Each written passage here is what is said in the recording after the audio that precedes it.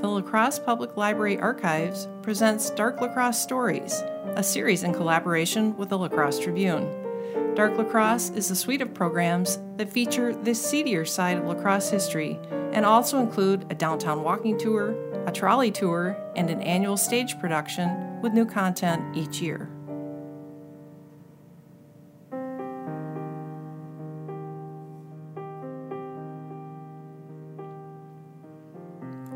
At 8:57 p.m. on the night of November 14, 1947, county police were notified of a man lying on the shoulder of Highway 16.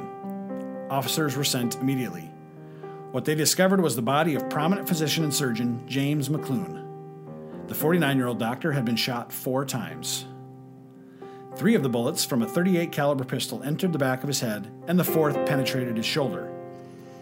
Authorities quickly ruled out robbery, narcotics addiction, and auto theft as possible motives.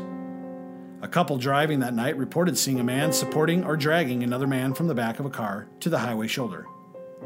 The woman stated she had the impression that the man on the highway was helping a sick person.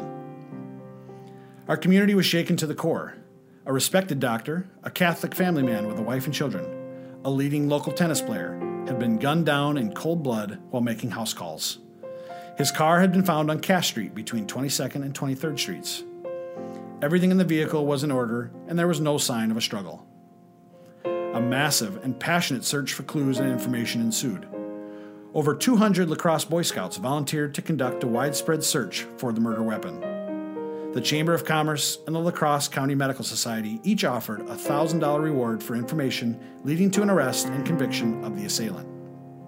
The mayor gave authority to spend whatever city funds are necessary to conduct the search. Then, for 2 full years, nothing. No arrests had been made.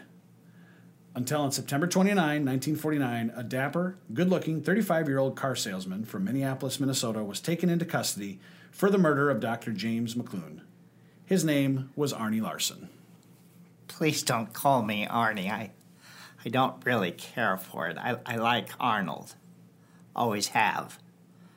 I was brought in for questioning nearly 6 times after the murder. They claimed I hid in McLoone's car and forced the good doctor to the outskirts of the city where I shot him. The motive? Revenge. Dr. McLoone was responsible for the death of my 2-year-old son, Jimmy. His death certificate states that he died of shock and toxemia following a 1-day bowel obstruction after being ill for 20 days with a ruptured appendix. That's what it states officially. But my sweet Jimmy died due to McLoone's gross incompetence. If it wasn't for him, my dear son would still be alive. Now, I threatened the quack, but I didn't kill him. The trial was a circus. There wasn't even standing room left in the courtroom. My own mother-in-law testified against me. No big surprise there. Even my ex-wife, Nola, testified that I admitted to killing McLoone. She is my ex-wife now, but at the time of the trial, we were still technically married due to a clerical error in the filing of the divorce papers.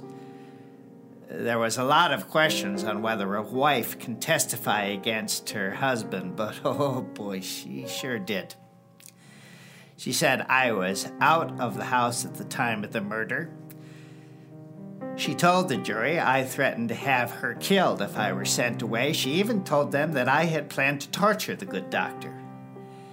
They threw everyone on the witness stand, including several Catholic nuns. Sister Clarella, head pediatric nurse at the hospital, stated seeing several threatening letters from me. The jury deliberated for a little over 5 hours. The verdict?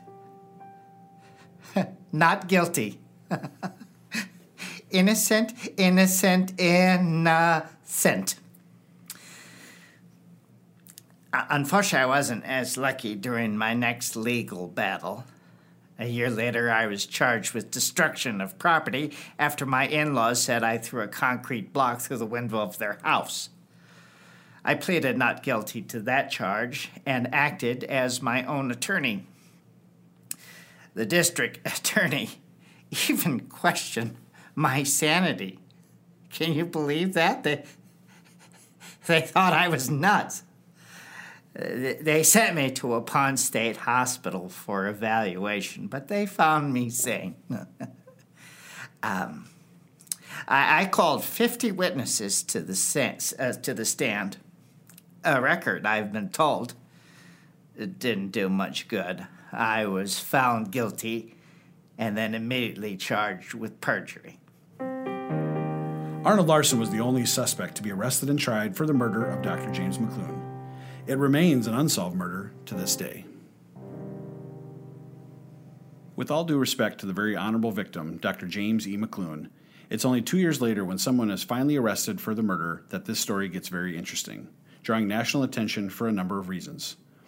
Beginning with the arrest of Arnold Larson and his extradition from Minnesota in early of October 1949, the story is covered breathlessly in the La Crosse Tribune almost daily for the next 3 months, and then the trial fallout off and on for the next 2 years.